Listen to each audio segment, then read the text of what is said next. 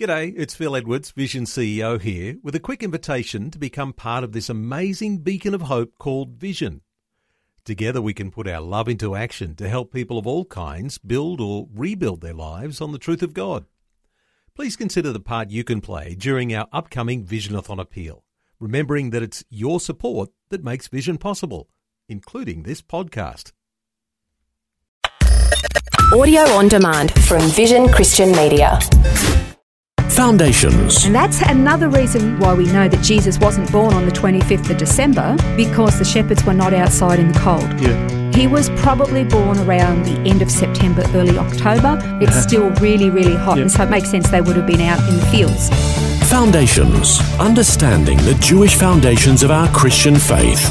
With Robbo Robinson and Mandy Warby. There's a common misconception that Hanukkah is the Jewish Christmas. It's easy to make this assumption because they happen around the same time each year. However, they actually have nothing in common with each other at all. Over the next few programs, we're going to learn how Hanukkah started, what is actually being celebrated, and what it means for both Jews and Christians in the future. It's a really fun festival, actually, a fun celebration. As you know, there are 7 mandatory feasts of the Lord, and we've looked at all of those. And just very quickly, there is the Feast of Passover, there is the Feast of Unleavened Bread, the Feast of First Fruits, there is the Feast of Weeks, which we call Pentecost. There's the Feast of Trumpets, the Day of Atonement, and the Feast of Tabernacles. These are the 7 mandatory feasts of the Lord. But there are actually other annual feasts. Actually, there's so many annual feasts that the Jewish people celebrate for so many different reasons. But there are another couple that are mentioned in the Bible. One of them we've actually covered previously on Foundations, and that is the Feast of Purim. Purim is a fascinating holiday in itself. Yeah, well, as you say, we've studied it before, and it's all around the story of Esther, because it's the time in Esther, in the book of Esther, where the Jews were facing annihilation. They were effectively going to be wiped off the face of the earth, but God intervened, rescued them, and they celebrated at the time with this Feast of Purim. Absolutely. It's a great celebration. In Israel, it's a time, I think, for just a little bit too much wine. It's a really fun. Actually, during Purim, they tend to dress up in costumes. It's similar in the fact that they dress up in fancy dress, similar to Halloween, but it's not Halloween. Mm-hmm. They just dress up and have a long party.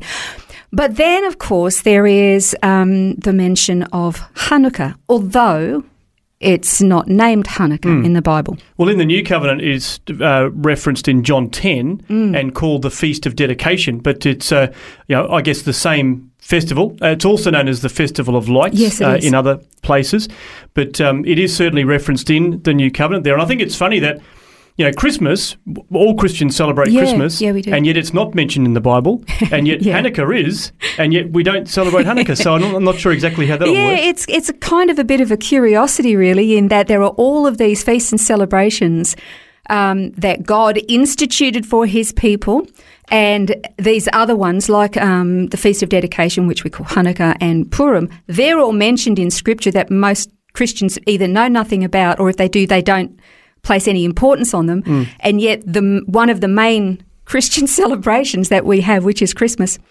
isn't even mentioned anywhere. I mean, the Gospels, of course, are not going to mention Christmas. They are the historical narrative of Jesus' earthly life, but even the rest of the New Covenant epistles make no mention of Christmas. I guess even the reality is that Christmas Day isn't Jesus' actual birthday no, either. So, no. There's no connection at all. No, not at all. So it's quite funny. But anyway, Hanukkah is mentioned in John 10.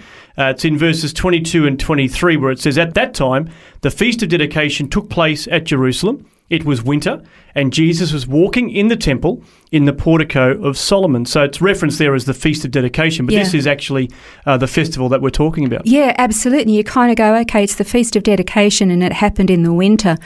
Well, what is all that about?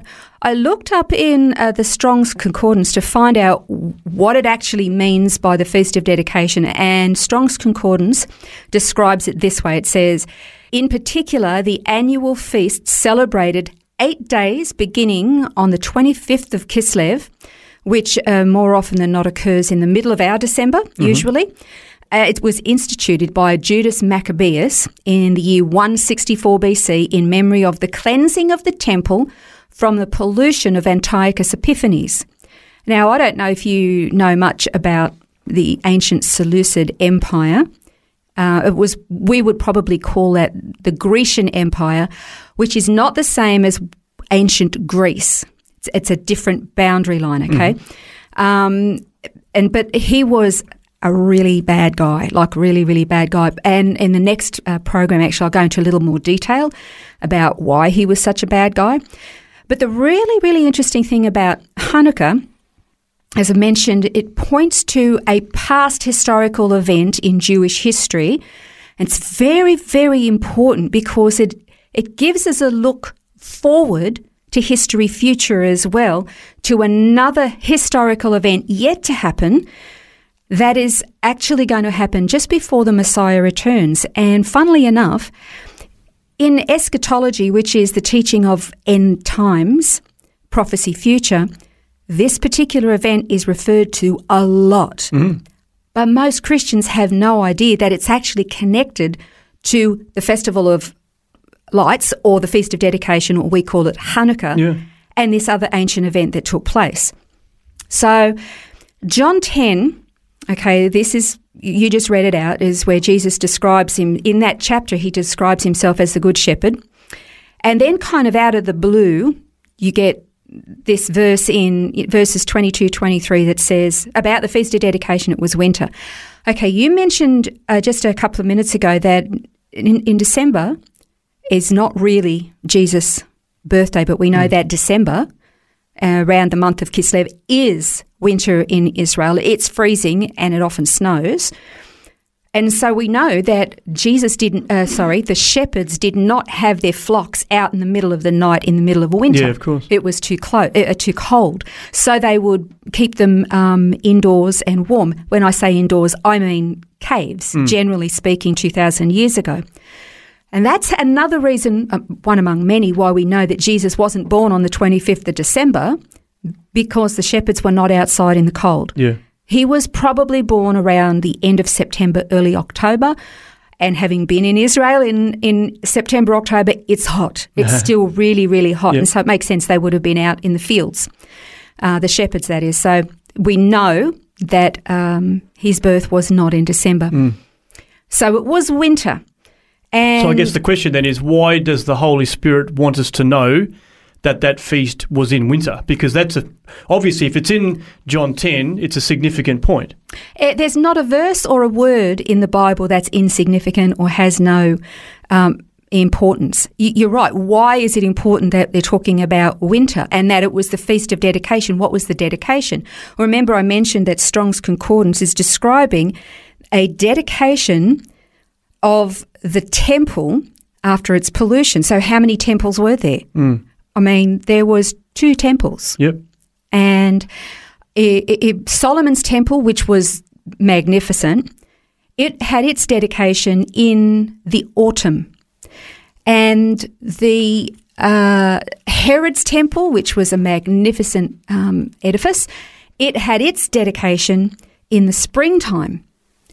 And John 10 is telling us that there was a dedication, and it was of the temple, and it happened in the winter. So we've got 2 temples but 3 dedications. Yeah, that's curious. Yeah, and so it's pointing to a particular event that had to do with Antiochus Epiphanes, who was the ruler of the Seleucid Empire. So, I mean, we're talking the Seleucid Empire, remember, it was actually under Alexander the Great. And when he died, it split into 4, and his 4 generals took each of the 4 legs. And we're talking about the Seleucid leg, which was part of the Grecian Empire. And so it's in the next program, we're going to have a look at what it actually was that happened and what led to this rededication. It's pretty exciting stuff. It's also a little bit gruesome. But then in the very last program for Hanukkah, we'll look at what this particular event is pointing forward to. So that is all to come. And as mentioned in our next program, we are going to learn what led to the rededication of the temple in 164 BC. That's next time on Foundations. This has been Foundations, a look at the Jewish foundations of our Christian faith. For study notes, resources and more, see vision.org.au/foundations. Thanks for taking time to listen to this audio on demand from Vision Christian Media. To find out more about us, go to vision.org.au.